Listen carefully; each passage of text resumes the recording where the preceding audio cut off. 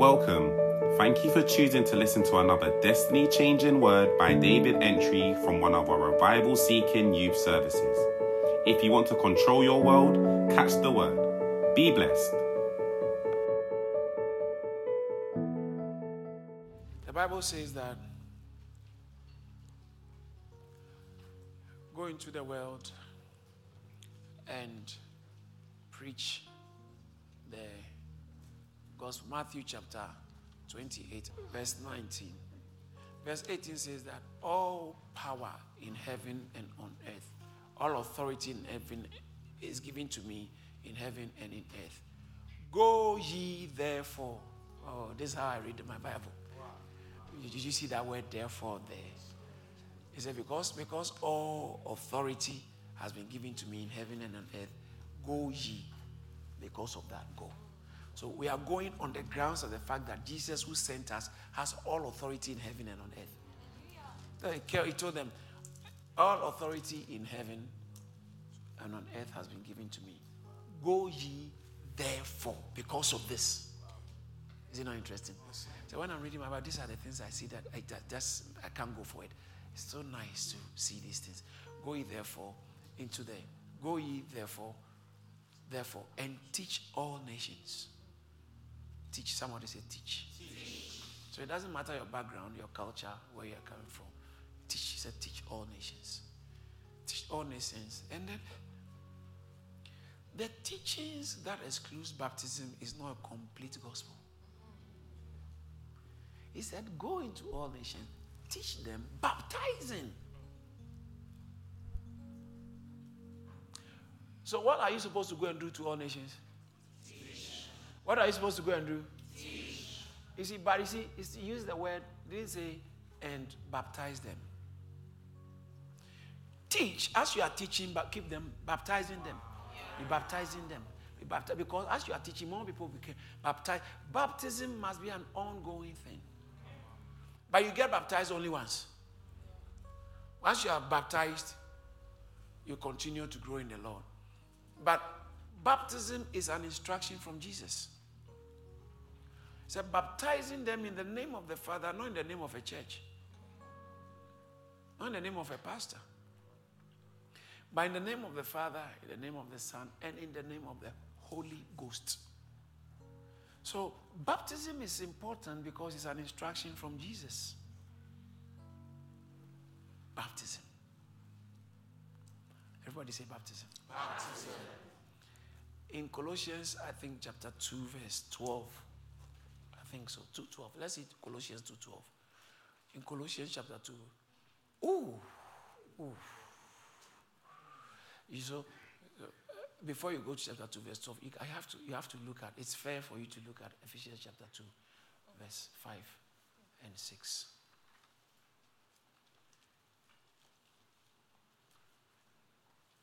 Let's all read it out loud. Let's go. Even when we were dead in our trespasses, made us alive together with Christ. He said, even when we were dead in trespasses, we were dead. Say we were dead. We were dead. So I say I was dead. I was dead. Before you became born again, you were dead. Oh no, I wasn't in the mortuary. Yeah, you were walking dead. A dead man walking. Anyone who is not born again, what is he? A dead man walking. That's why you don't have to let a dead man influence the way you should live your life. His senses are dead. He's not really alive unto God. He doesn't have life. Jesus said, come unto me, all you who live, I'll give you rest. He doesn't have life, he doesn't have rest. He's a restless man. Some of you, all those kind of attacks and dreams and restlessness is because Christ is not really taking hold in your life. In Ephesians chapter 3 said that Christ will dwell in your heart by faith. Can you imagine? And he was writing to believers. Ephesians chapter 3 verse 17. That Christ will dwell in your heart by faith. That Christ will dwell. Is he not already? Yeah. To dwell there, another version says that to make home. To make his home. To be at home. Some of you are born again, but Christ doesn't feel at home in your heart. Christ might feel at home in your life. So, if Christ is not in you, you don't have life. So, the Bible says that we who were dead in our transgressions, we were dead in our trespasses. We were dead in it. What happened to us? He made us alive together with Christ. He brought life. Oh, Bible says that God who gives life to the dead. And that's resurrection right there. It's not talking about resuscitating. Talking about someone is dead and God gives them life. Romans chapter 4, verse 17 and 18. Abraham believed in God who gives life to the dead. Come on. As is written, I've made you a father of many nations in the presence of him who he believed. God who gives life to the dead. Ha. God gives, he has life. You can't give what you don't have. So Bible says that God gives life. That means God has life. That's why he can give life to the dead. Bible says that God gives life to the dead. God gives life. He said, we who were dead in our trespasses. You know what trespassing means? You are breaking the laws, going beyond the boundaries. How many of you have trespassed before? And we were dead, and not government trespass, not civic trespass. You are talking about divine. We've broken God's law. Said we were dead in trespass. That's why sinners, what do sinners do? They sin. So instead of trying to tell somebody it's wrong to do this, it's wrong to sin, it's a sin, get them born again. What do you expect of sinners? Which is different from maybe social misbehavior or vices. Vices, for instance, you are abusing a little child. It's wrong. That one is not. It doesn't. You don't even have to bring God in. It's unacceptable. You see somebody start slapping her, beating the person. It's wrong, right? That's why there are laws. So then, if you are not even going to live by the laws of God, the laws of the land will not allow some things. Anything the law of the land doesn't allow, unless it's spiritual instruction, for instance, preach the gospel, and they say don't preach. That's a different story. But if it has not got to do with spreading the gospel or doing the church or serving God, and the law of the land does not allow, for instance, if the law of the land does not allow you to speed, then speeding is also not allowed by God. Oh, God have mercy on all of us. Well, are you getting what I'm saying? So we are dead in our transgressions. You are going around telling a sinner, stop sleeping with your boyfriend is a sin. Excuse me. Stop being that religious. That's the problem with religious people. You are telling you, God said don't do it. But what has that got to do with them? If your God is saying don't do something, why are you telling me? What has that? If your God prohibits something, what has that got to do with my life? The law of the land doesn't prohibit it. I've not done anything wrong because sinners sin. But it's very important to understand. Let's stop telling people about sin. Let's tell them about Christ. Wait. What did Christ? What do we tell them about Christ? Christ died for our sins. So why does that mean we should continue sinning? No, that's not what we are talking about. We are talking about there's forgiveness of sin for you. Doesn't matter what you have done. That sin can be forgiven by God, not by. Even if men don't forgive, God can still forgive you. Because God is who matters. See, we have to tell people about Christ. Not even just about church. Tell them about Christ. They don't want to know it. But those who, according to Acts chapter 13, as many as were appointed to eternal life were saved. Or believed. They went to preach. Other people didn't believe what they are saying. But there are people who have been appointed unto eternal life. Acts chapter 13 from verse 48. Now when the Gentiles heard this, they were glad and glorified the word of the Lord. And as many as had been appointed to eternal life, what did they do? They believed. Why did they believe? Because God has appointed you. You'll be saved. You'll be saved. So you see, you are doing church. Your friend said, I don't do church. But maybe they are going to hell. God has not determined to save, but God has promised to save you. Don't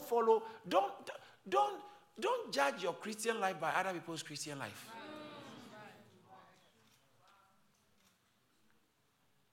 As many as were appointed unto eternal life. And so sometimes the reason why some people behave the way they behave when you preach to them and they attack you is because they have not been appointed to eternal life. John chapter 6 verse 44, Bible, Jesus said, no one can come to the Father, to me, except the Father draws him. See, no one can come to me unless God himself, who sent me, draws him.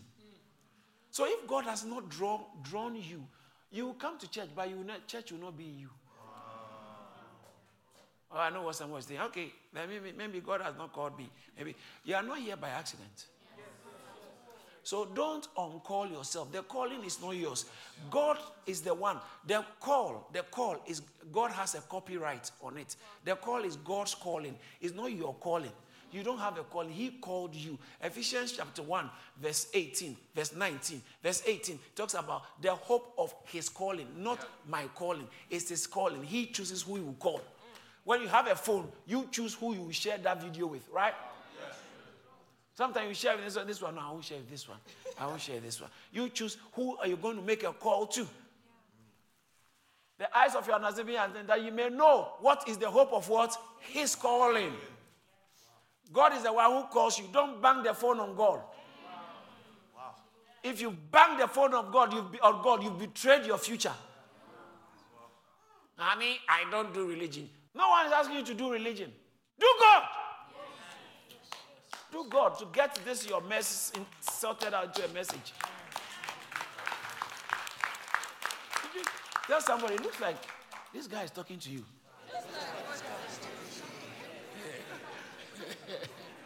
All right.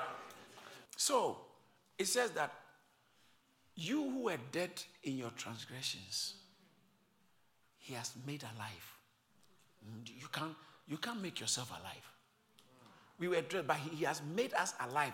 How did he make us alive? Together with Christ. That's why it was necessary for Christ to rise from the dead. Because if he had not come alive, we couldn't have come. So we were dead. So he had to die, come to our level, so he can rise with us. Oh yeah. It's in your Bible. So there's something. Thank you, Jesus. This is very interesting.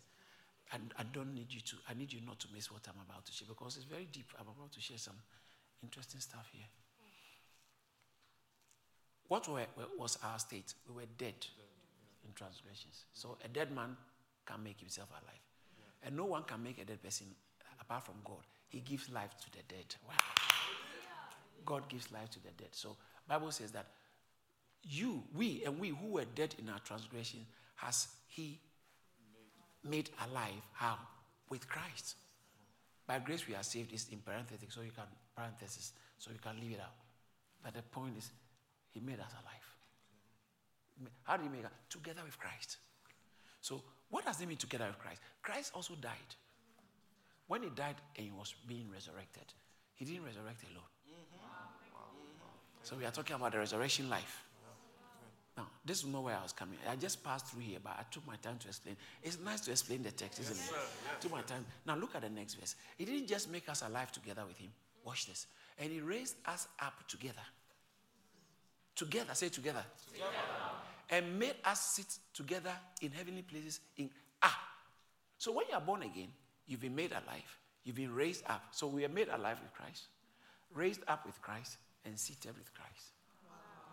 So that's why when you are born again, you are not just an earthly person. You are a heavenly person living an earthly life. How are you able to do it successfully? By feeding your spirit, so that you can be taking your nourishment from above, Christ, through his word. So when you are born again, your case is different from the one who is not born again. The one who is not born again is struggling with addiction. You who are born again, the addiction should not be your struggle, because you are living a heavenly life. Bible says that the Spirit that raised Christ from the dead and seated him far above principalities. So where is Christ seated? Ephesians chapter 1 verse 19. The power at which is awake, that raised Christ, the power that raised Christ from the dead, verse 19, and then verse 20, raised him from the dead and seated him at his right hand in where? In heaven. What kind of heaven? Look at the next verse. How did he describe that? Far above. Let's read that together. Far above what? All principalities. How many principalities? You know what principalities are? Principalities means principles and princes. Prince. That's where you get it. Prince. Principalities. Principles. There are principles that are governing your life. Christ was raised in heavenly place, far above all principalities and power and might. And you know, dominion. Something that is dominating you. Dominion. When you have dominion, things that have dominion in life, Christ is raised far above those things. And seated him at the right hand of the Father, above principalities, dominion, and every name that is named, not only in this age, but also in that to come. Any name. Spirit of lie. Some of you, your problem is the lies. You can lie like a devil. Name. Raised him far above principalities. And guess what? I've been teaching on this. And gave him to be the head of everything. Look at verse 22. And he put all things under his feet and gave him. So when he raised him, seated above principalities and powers, then he put everything under his feet. And after he has done that, he gave this man with everything under his feet to be the head over all things for the church. Don't dare tamper with the church. But the good news is that when he raised him, from Ephesians chapter 2, we realized that we were also, verse 6, he made us sit together. So Jesus is not sitting there alone. You are here, but your seat is your seat is in heaven. There are people you meet on the road, they are parliamentarians, they have a seat. You may see them, but they have a seat. Be careful how you handle them. They have a seat in the House of Commons. And so people must be careful, and you also be careful how you treat other believers, because they have a seat. When your family is struggling, and maybe as for your family, everybody is an addict or something. Everybody is suffering mental health. Everybody goes through that. No. Listen, you are now seated. You have a seat above. So you are above all those rules and dominion and power. Yes. Stop that kind of confession that I don't know why in our family nobody does well in maths. Now that you are born again, don't add yourself to that class. Maybe after being born again, you have not seen the manifestation of doing well in maths. But it doesn't mean you can't do it. It's there. The seed is there already. Because God has downloaded himself and his abilities into you when you are born again. You can't say, as for me, I can't marry and have good marriage. No. Once you are born again, you can. You have what it takes to be a good mother. You have what it takes to be a good father. You have what it takes to be even though maybe it wasn't modeled to you. Fatherhood was never modeled to you, or motherhood was never modeled properly to you. Because you are born again, the seed is there. How do you cause it to flourish? By listening to the word of God over and over. The seed is already there. So as you listen to the word of God, it begins to nourish it and makes it grow. And that ability of God inside you, it is God. Bible says it is God who is at work in you, both to will and to do of it. So God must work in you for you to be able to do what pleases God. You can't do it unilaterally. Is somebody learning something? These are basics, ABCs of Christianity. ABCs. Nowadays, people go to church and they don't have a clue of this. They don't know Romans. I'm talking about Romans chapter 3, verse 23. Romans chapter 6, verse 23. For the wages of sin is death. Romans chapter 5. These are basic. Listen, I think maybe I have to keep it through Romans. Because I don't want us to just come and have church and go. We must have church inside. Yes. You must be a master of, at least to a certain dimension. You must be very familiar with what the word says. On fundamental issues of Christian faith. What does it mean to be born again? What does it mean to be justified? These are basic things that is where it starts from. How come people have been in church? Some of you know uncles who are even pastors who don't even know what it means to be justified. Because it's very foreign to their version of Christianity. Especially the black people. Because we have suffered with poverty so much that we just want God, bless me. I am in your presence now. Bless me now. I'm in your presence. Oh, bless me now. I am in your presence. Oh, bless me now. I am in your presence. Oh, bless me.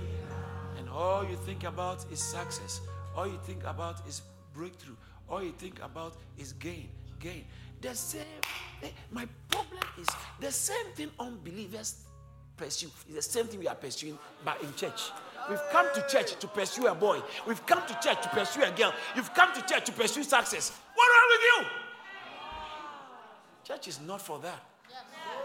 But when you walk with God, your life will show.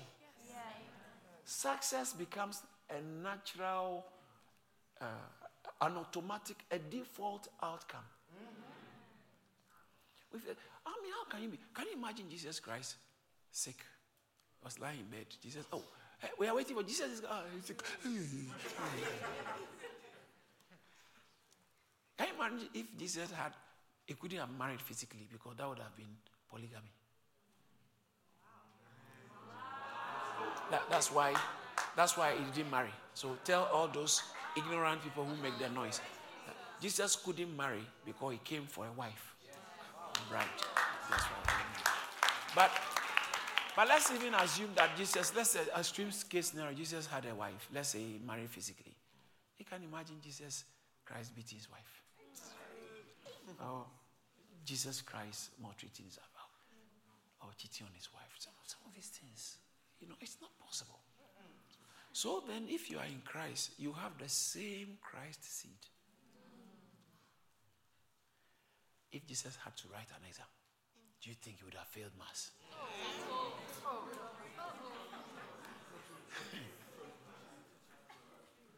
Or English? Or any subject? Fishermen called him master. Think about it. He was a carpenter, but fishermen call him, Luke chapter 5, verse 5 or so. Fishermen call him master. We have toiled all night. We have toiled all night. He was teaching them where to fish. He's a carpenter. And he's standing at the shore. And they are washing their nets. And he told them, can I use your boat? Well, if you meet this boat, I'm not interested. Some of you are doing church now because you have given up on life. No boy likes me. All right. It's a good starting point. It's okay. Every one of us, something can drive us to God. Different things can drive people to God.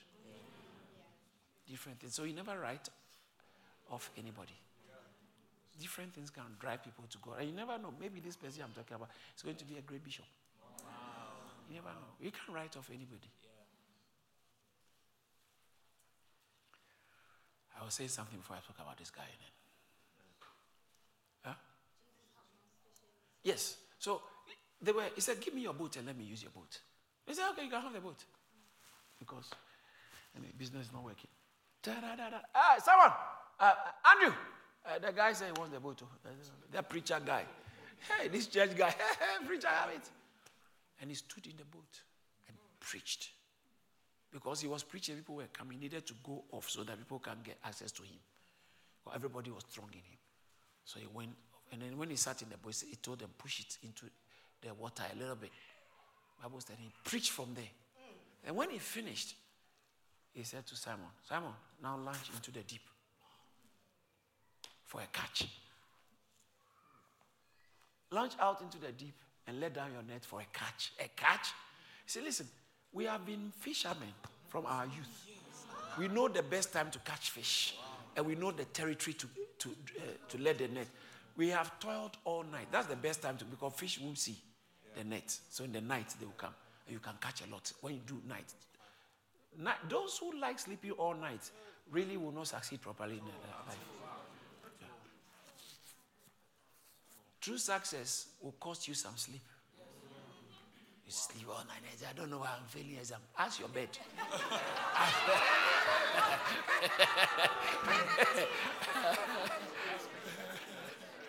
It's like someone said, I don't know why I keep putting on weight. Ask your microwave.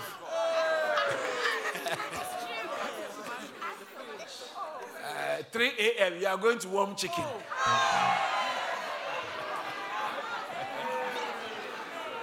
Well, with milkshake. And you are telling me, you don't know why you are growing fat. Ask your microwave.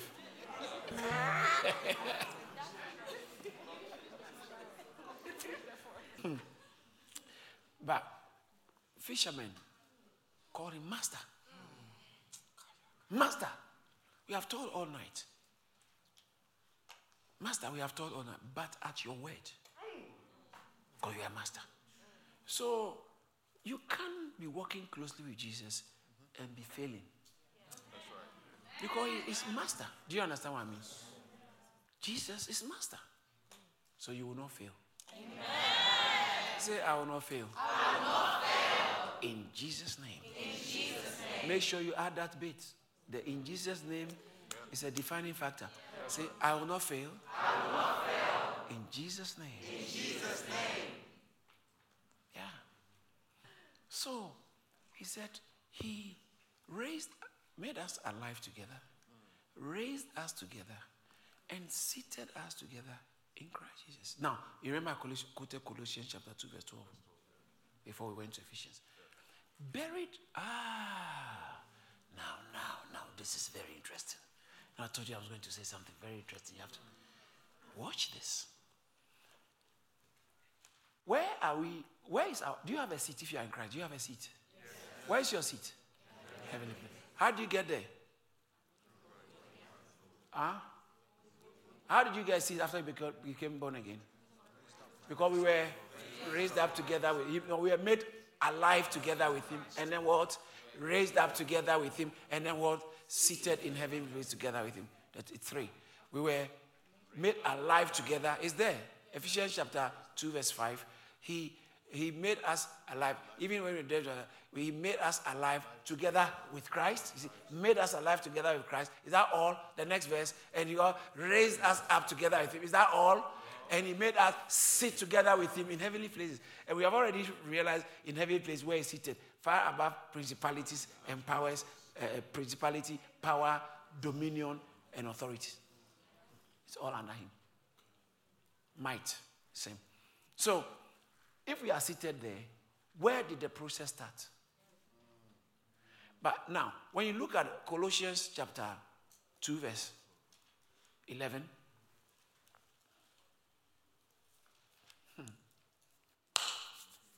say in him. In Christ, you were also circumcised with circumcision made without hands. When God appeared to Abraham in Genesis chapter 17,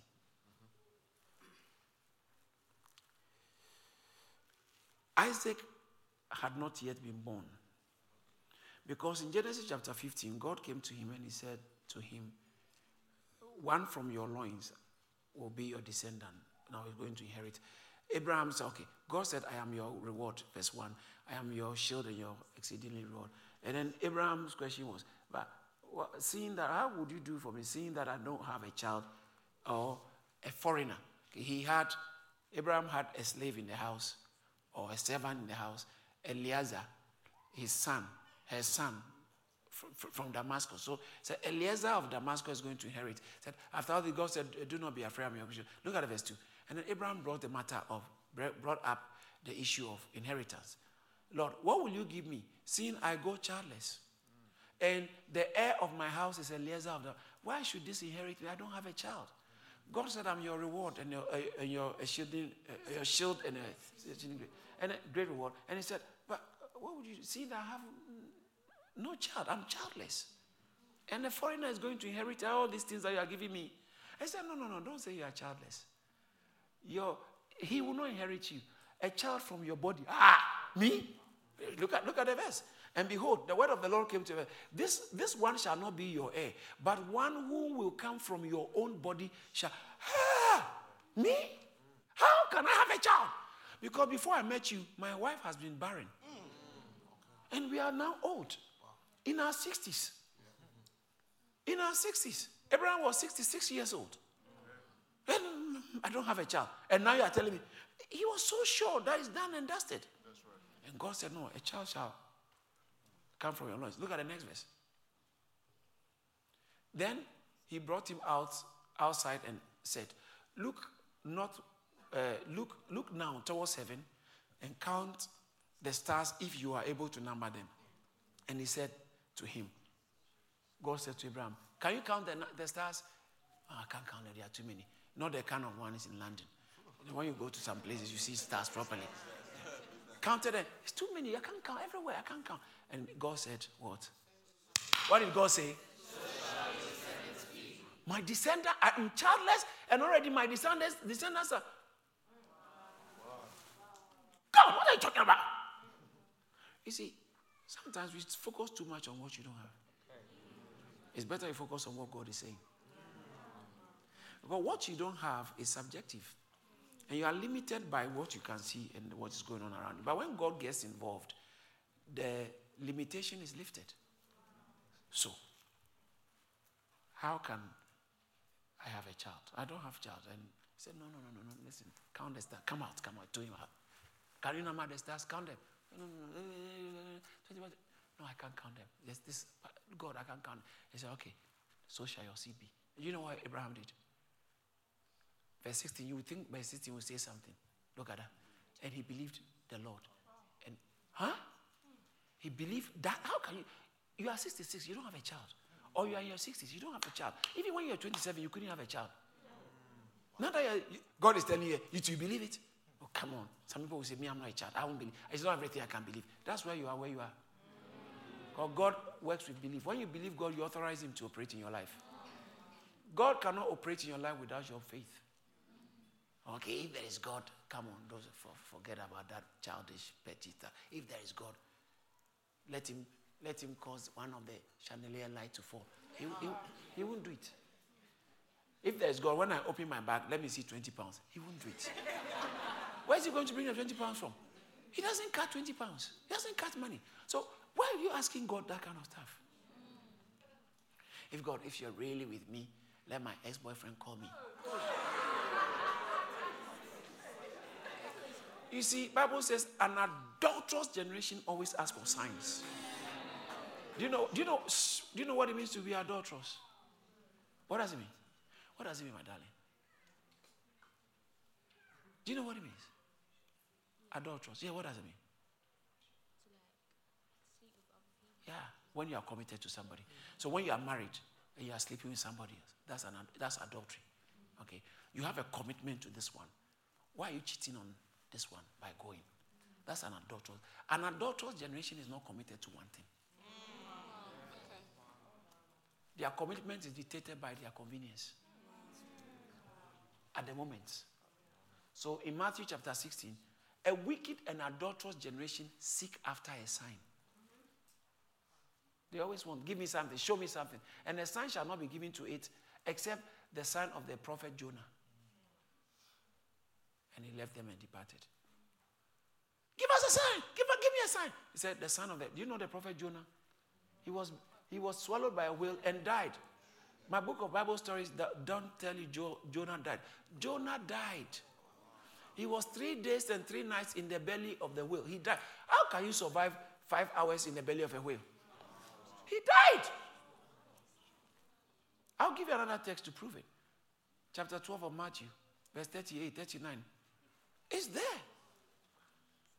Am I teaching something? No, listen.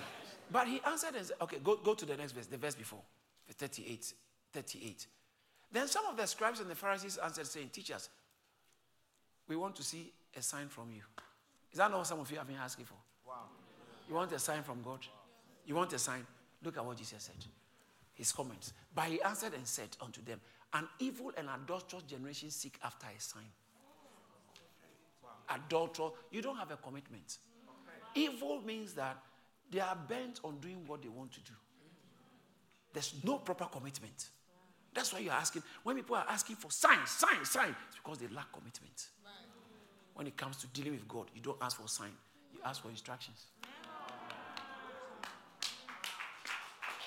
And then when you obey the instructions, then you will see his hand.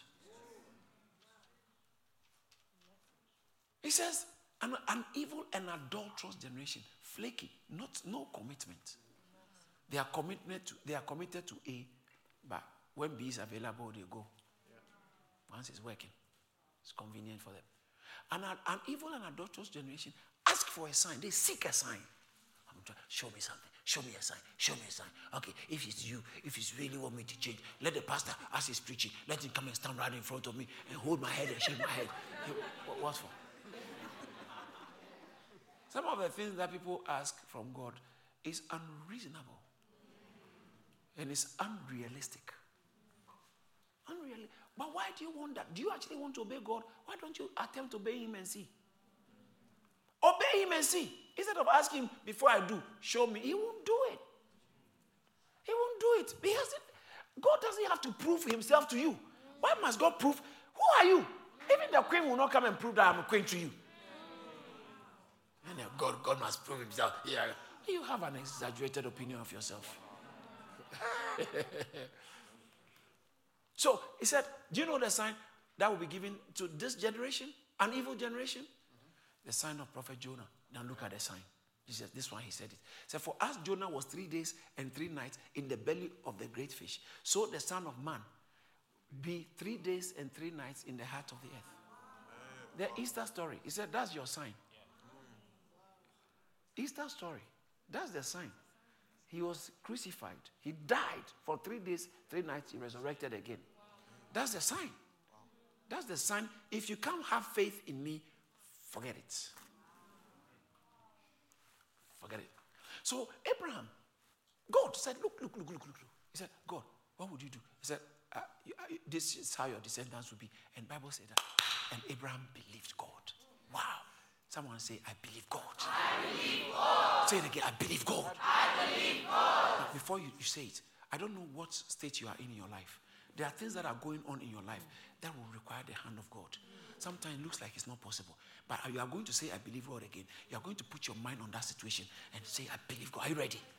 Say, I believe God. I believe God. Say it again, I believe God. I believe God. Say it for the last time, I believe God. I believe God. Has it got to do with your health? Has it got to do with your future? Has it got to do with your marriage? Has it got to do with your career? Has it got to do with your ministry? Shout, I believe God. I believe God.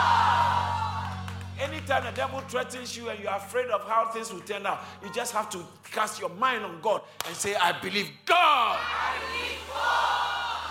Paul, they were in high seas and on a shipwreck, and people haven't eaten for 14 days or so. They've been in 14 days, but people couldn't eat properly. So, and the Bible says that after 14 days, Paul stood up in Acts chapter 27, verse from 21, somewhere there. He stood up and he told them that, but after long abstinence, Paul stood up in the midst of them and said, men, you should have listened to me and not to have sailed from Crete and to have incurred this disaster and lost. Let's take the next verse. However, and now I urge you to take heart, for there shall be no loss of life amongst you, but only the ship. Look at the next verse. Do you know why he's saying that? He said, for there stood by me this night an angel of God, to whom I belong and whom I serve. That's right. One day when crisis hits, who will you say you serve? In the midst of crisis, what will be your point of reference for deliverance? God sent an angel, a prophet Elijah to go and tell Hezekiah that get your house in order. You are about to die. This sickness, you are sick unto death. In Isaiah chapter 38, this sickness is unto death. And Bible said that Hezekiah turned his face to the wall and prayed. And the content of his prayer was what is interesting. Verse 3. He said, remember now, O Lord, I pray, how I walk before you in truth and with a loyal heart, and have done what is good in your sight. In the day of trouble, would you be able to make this kind of claims? Would you be able to say, I've served God faithfully. I've paid a price. God, remember me. I've done these things for you. What have you done for God? What price have you paid for God? You are walking around like a village champion. What price have you paid for God? In the day of crisis, what was going to be your reference point to claim divine intervention? What's going to be your reference point? When you are in crisis, when all hell breaks loose on you, when the doctors say that you have only a few days to live, or you have a few months to live, that will not be your portion in Jesus' name. And the doctors say you have a few months to live. When everything is collapsing in your life and you really need the help of God, what will be your point of reference for demand? You say, oh God, if you are there, please, at that time, that kind of prayer doesn't work. I have to go to church. Please, can you ask the pastor to pray for me? See, that's what people do. They are looking for pastors. Why don't you build equity? Build equity in God. So in the day of crisis, God will look at your suffering. Bible says that for God is not unrighteous to forget your labor. Oh, come on. Hebrews chapter 6 verse 10. For God is not unrighteous to forget. So when you do some things for God, he will remember. If he forgets, it's unrighteousness. It's not right for God to forget your labor. Who are you serving? Are you serving the church? Are you serving anybody in church? Are you serving the people of God? He says that God is not unrighteous to forget your labor of love. And what he said, which you have shown towards his name. How did I show love towards your name? In that you ministered to the saints. Saint means church people. What does it mean to minister? Serve! That's what it means. When you are busy doing ushering, when you are busy doing choir, when you are busy doing camera, when you are busy coming early to set out the place, clean the place. These are all different ways you can serve God and serve the people of God. He said, Lord, remember me. Remember me on what grounds? My labors, my sacrifices. My sacrifices, rehearsal upon rehearsal. That's why it's so stupid to play instruments in church and collect money. You've been paid. God doesn't owe you anything. But why don't you let God owe you? When God owes you, he will pay you heavily.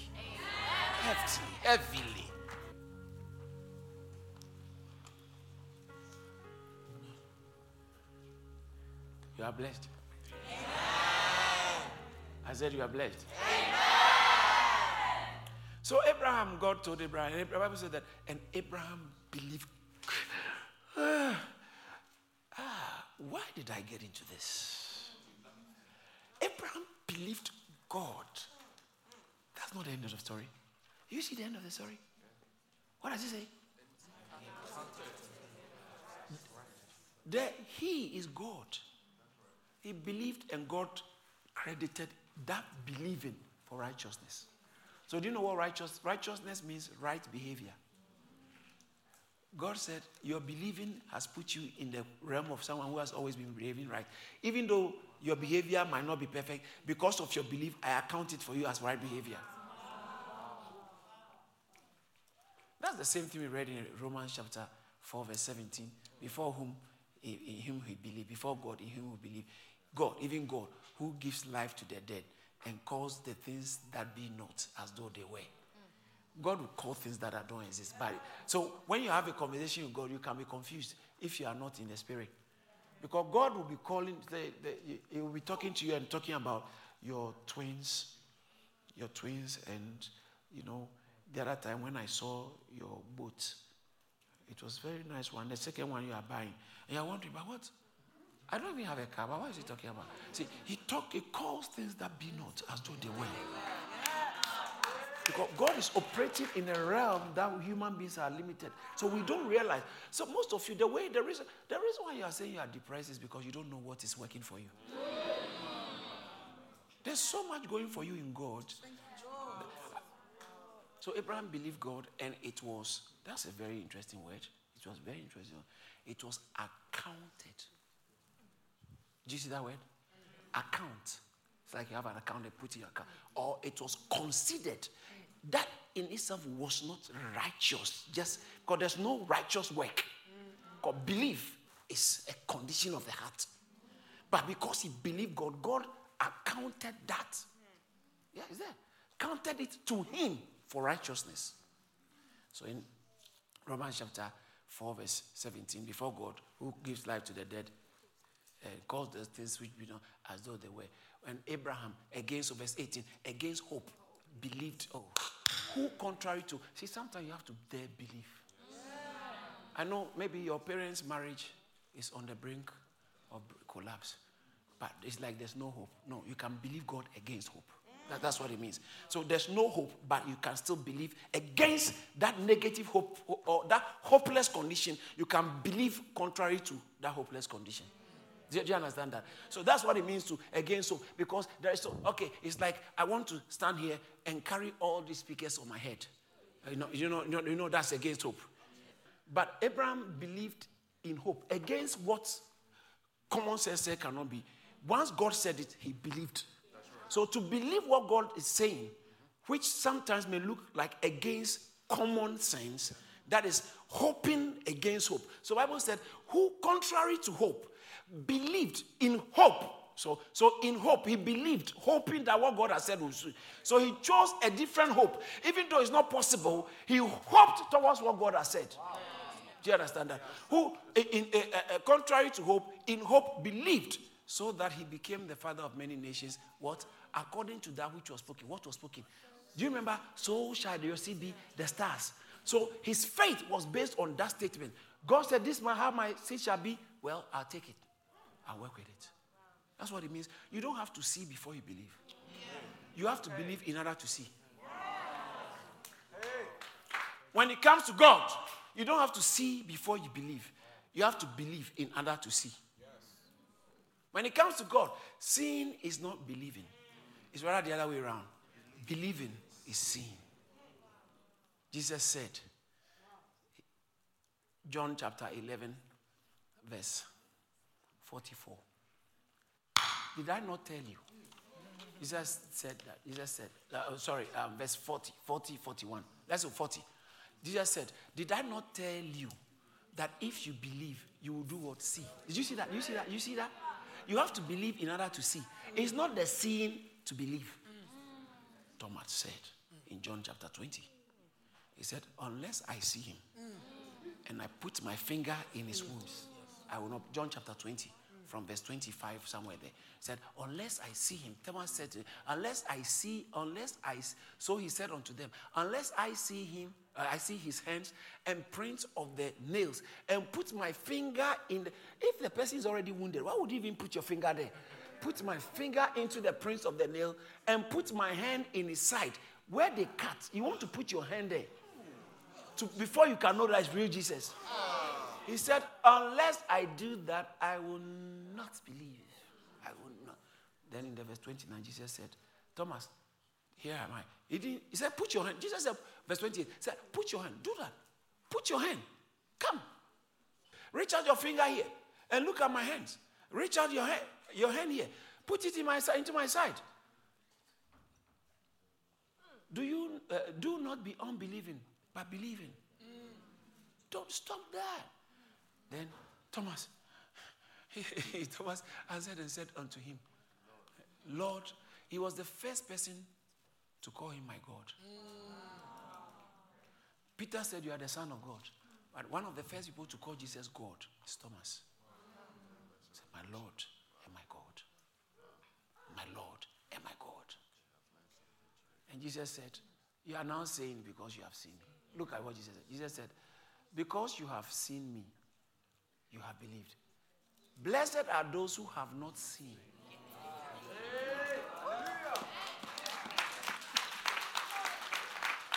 So don't mind those who say seeing is believing. I understand what they mean. And when it comes to walking with God, if you know God said in his word, he'll give you a good husband and a glorious marriage. Don't say, but I don't have anybody, and so let me live, let me try. No. Believe God. You will see it. So he said, did I not tell you that if you believe, the condition is believe, you will see the glory of God? You want to see the glory of God? What are you waiting for? Start believing God then. Believing God is putting yourself in the highway of the glory of God. That's right. When you believe God, you will see the glory of God. That's right. Believe God. Believe God. He came to the tomb of Lazarus. And, when he met Martha, verse 23, John chapter 11, Martha said, if you have been here, my brother would not have died. Jesus said, don't worry, he'll rise again. He said, yeah, I know he'll rise again at the resurrection of the last day or whatever. The last day. Jesus said, I'm the resurrection and the life. He who believes in me, though he's dead, he shall live. And then look at the next verse. Whoever believes in me, though he dies, he shall not see death. Look at the next verse. Do you believe this? He said to him. Go before 26. Verse 26. Whoever lives there, do you believe this? That is a major question God keeps asking you. If you don't believe God, you won't take a step and commit your life to Jesus. I have a small belief, my friend. If the Bible says, even if you have a small belief, faith as mustard seed, you will say to the mountain. So if faith is small, it will show. It will always show. Because small faith can do great things. Small faith can be evidenced in big steps. When you have faith, you have to take a step. He said, do you believe this? He said, yes, Lord. Jesus is asking somebody, do you believe I can help you? Do you believe I can deliver you from this addiction? Do you believe I can deliver you from this crisis in your family? Do you believe I can help your mom? Do you believe I can save your father? Do you believe this? Do you believe this? Don't come to church and just come and have a good time. Come to church, build your faith, and dare believe God. Believe God. Believe God. So you can see his glory. Believe God for your health. It's about time you start believing God. I know you have doctors, you believe in your doctors, but believe God too. Why don't you believe God for your health? Believe God for your healing. Believe God for your academic excellence. Believe God.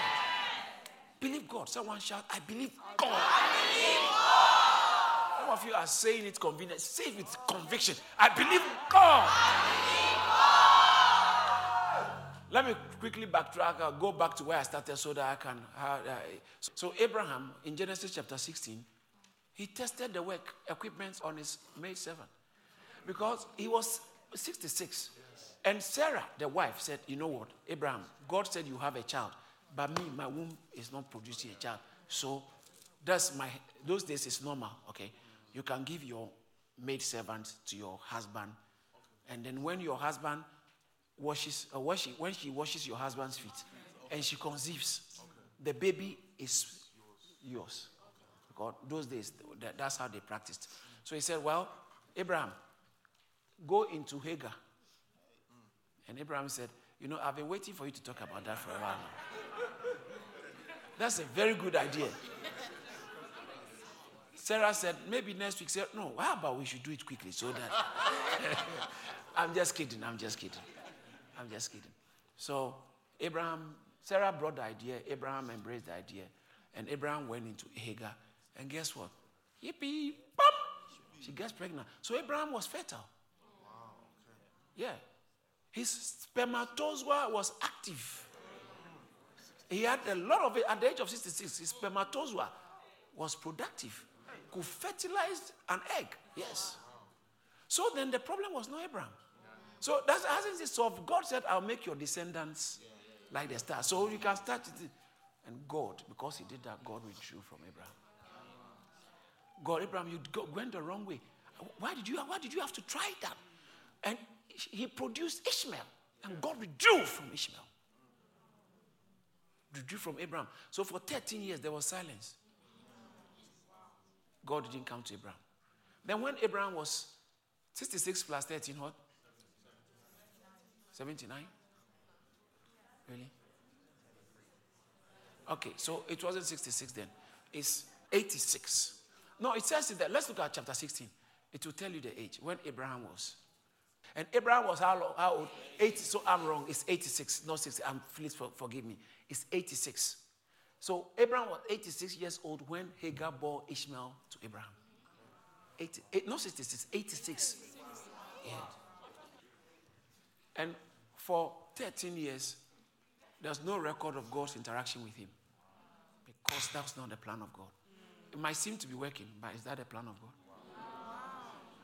Are you not going in the wrong direction? Don't you think you are going in the wrong direction? Because why have you stopped hearing the voice of God? The direction you are going, it has affected your church attendance. It has affected your sacrifice. It has affected your service in God, in church. So watch it. Because God might withdraw and will not be speaking. Look at the next verse. Oh, this is chapter 17, verse 1. Do you see that? How old was he now? 13 years of silence. So when he was 99, God appeared to Abraham and said, I am Almighty God. Walk before me and be blameless. Don't go down that line again. That's right. See, God doesn't give up on people. Tell somebody, this one is for you. God doesn't give up on people. Tell them, God doesn't give up on anybody. So you are not permitted to give up on yourself. God came to Abraham. He said, I'm Almighty. Walk before me and be perfect. And then God said, look at the next verse. Quickly. And I'll make my covenant between me and you, and I'll multiply you. Quickly. Let's move on.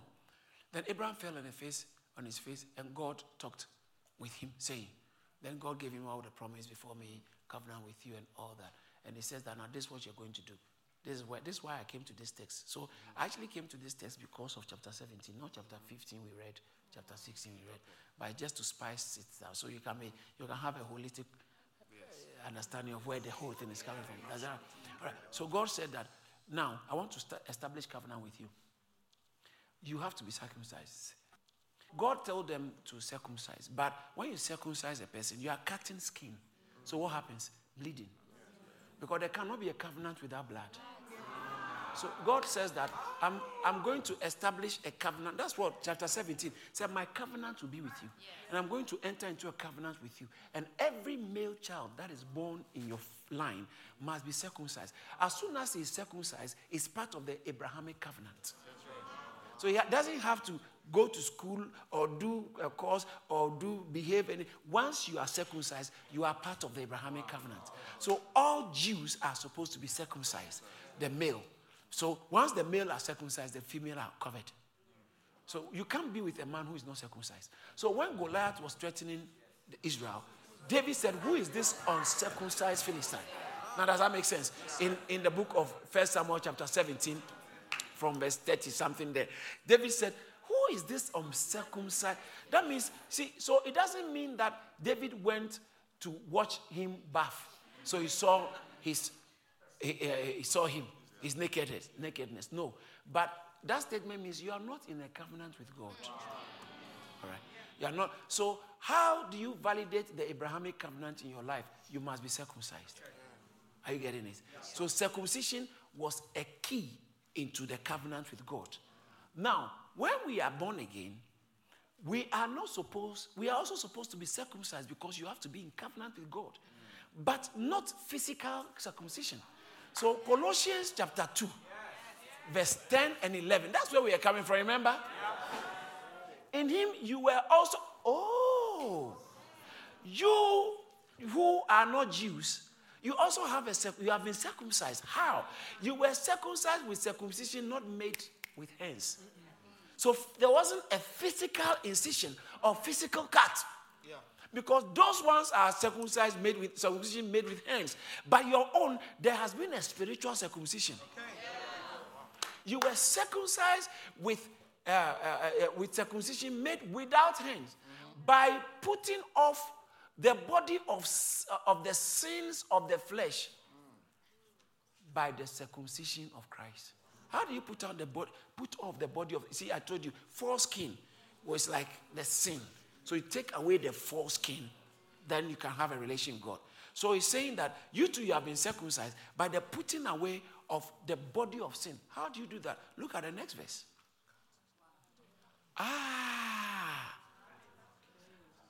We were raised together with him. Oh, now you see where it was coming from. So he made us alive together with him, raised us together with him, and seated us together with him. But before then, he says that we buried with him. How? So if you haven't been buried with him, how are you going to be raised with him? You are born again and you are not baptized. Because your baptism is a sign of circumcision. You don't need physical circumcision. We've gone past that. Because this whole thing is spiritual. So as soon as you are born again, you must be circumcised. A circumcision is a sign that I'm in a covenant with God. But there must be something physical to do. So when you get baptized, it means that I've now been buried. That's why you come back. When you are being baptized, you must be buried. See the sense in going underwater? Because it's a sign of burial. You don't bury a dead person by sprinkling sand. God did. So sprinkling water, that is why we don't endorse sprinkling of water as baptism. We don't endorse sprinkling of water. You must go bury. Baptism means to be immersed into something. That's right. So it says that buried with him in baptism, in which you also were raised. You see the raising. So before you are talking about raising, you must talk about the baptism, burial. We are raised with him through faith in the working of God who raised him from the dead. So baptism is a sign of circumcision. Now let me add one more text and then we can clap. In Romans chapter 6, verse 4, 5, and 6. I love this one. Before you go there, Acts chapter 2, verse 40, verse 41. And 3,000 of them, and they believed, and 3,000 of them were baptized the same day.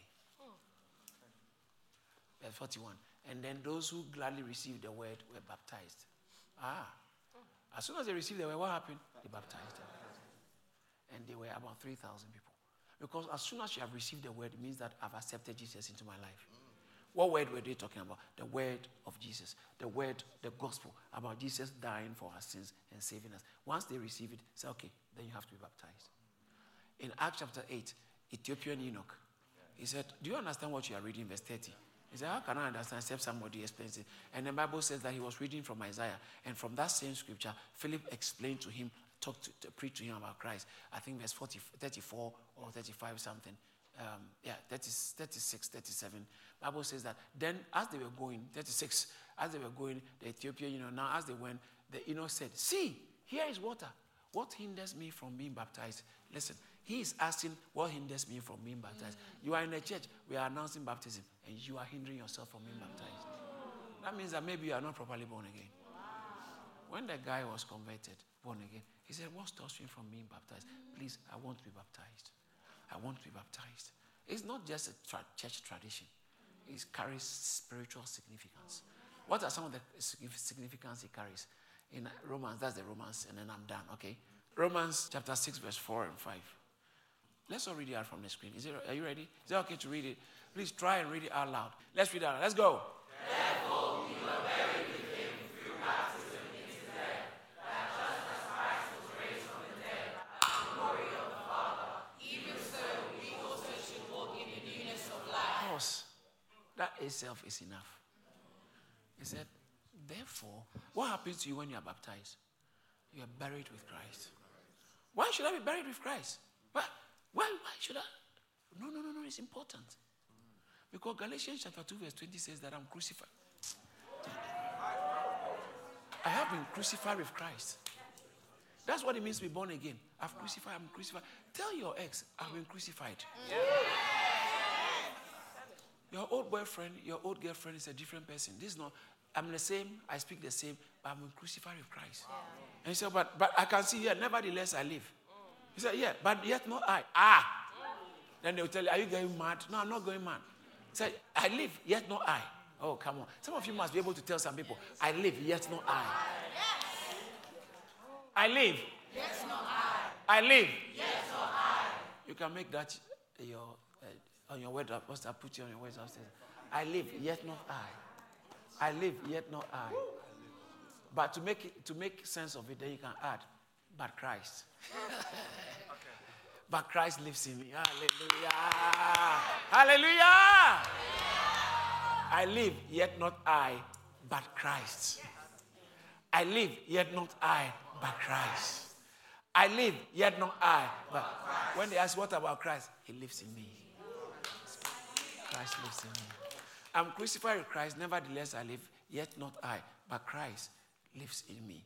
And the life which I now live, in the flesh, physical life I'm living, I live by faith of the Son of God who loved me.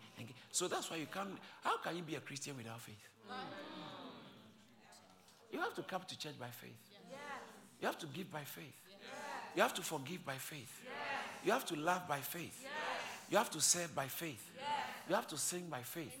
And you have to pray by faith. You have to humble yourself by faith. Whatever we do in Christ, it must be by faith. I live, yet not I, but Christ who lives in me. And the life that I now live, I live by the faith of the Son of God who loved me and gave himself for me. So he says that we were buried with him in baptism. Therefore, we were buried with him through baptism into death. Something must die. You have not been baptized. That's why you are still struggling with this addiction. Something must die. Get under the water and leave the addiction under it. Yeah, you are going there, but you not stay there. Why? Because until you go buried, you can't experience resurrection. There always must be, watch this, there always must be burial before resurrection. So he said, we are buried, therefore we are buried in Christ through baptism into death, that just as Christ was raised from the dead by the glory of the Father, even so. Do you mind saying, even so? Even so. What does that mean? Just as Christ, even so. The same way. So if you want to experience the resurrection of Christ, the even so resurrection, then you must also go through the burial. So baptism is so powerful. It's very powerful. You have to be baptized. Because when you are baptized, it's a sign that you are crucified. Crucified with Christ. You have been buried with Christ. So that, why am I being buried? Why do I have to be buried? Because you have to experience the resurrection. So go through your journey, your destination is resurrection. But the route is burial. So you have to go through the means of burial so that you can experience. Watch this. It said, so even so, just as Christ was raised, even so, watch this, you should walk. After baptism, you walk in newness of life. Your style is changed. You are a new person. You are walking. If you are not being baptized, you are not really ready to experience the actual newness of life in Christ Jesus. You see how important baptism is? Why is it that churches don't teach? And those who teach make it a religious thing. You have to baptize. Be baptized. Can you tell me why? And you are not allowed to ask questions. So you are not believing. No. I want a reason to believe. I'm not trying to say I want to doubt, but can you give me a reason for my believing? Religious people don't like reasoning. They only like commanding. Do it. Thou shalt not. Thou shalt. Thou shalt not. Thou shalt. Thou shalt not. Thou shalt not steal. Thou shalt not sin. Thou shalt not die. Thou shalt not do. Thou shalt not do. That. And some of you tried a few thou shalt and you realize that this thing is not for me. Am I speaking the truth? You realize that this thou shalt thing is not for me. I've tried the thou shalt. Thou shalt. Shall. And now watch this. And so the best way to do it is to come to the tree of life. And thou shalt take from the tree of life and eat. Not thou shalt not, but thou shalt eat. And walk in newness of life. Amen. That's why you get born again. Wow. And that's why we get that's why we get baptized. When you are born again, you have to get baptized. Yeah. How many of you know why I wear this ring? Are you sure? Yes. Why am I wearing this ring? Why is she? This thing looks like a lot of diamonds. My own is even not diamond. Can we exchange it? Why is she wearing this? Is she a beautiful lady? Yes. But as soon as you see this, you know that no. Why am I wearing this? Am I married? Yes. Hold it for me. Am I married? Yes. So does it make a difference?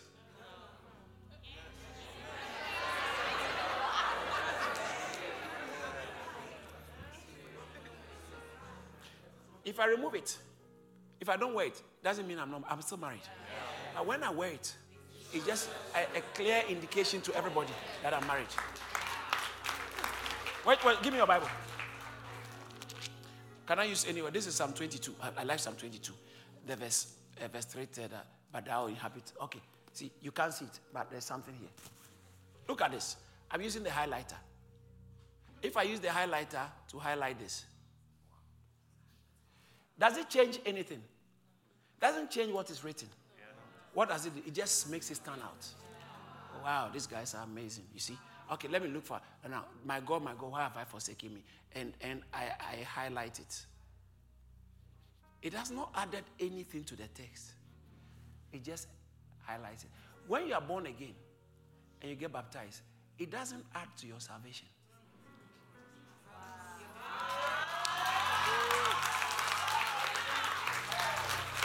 Do you understand that? Being baptized is not what gets you born again. So you can go to heaven without being baptized.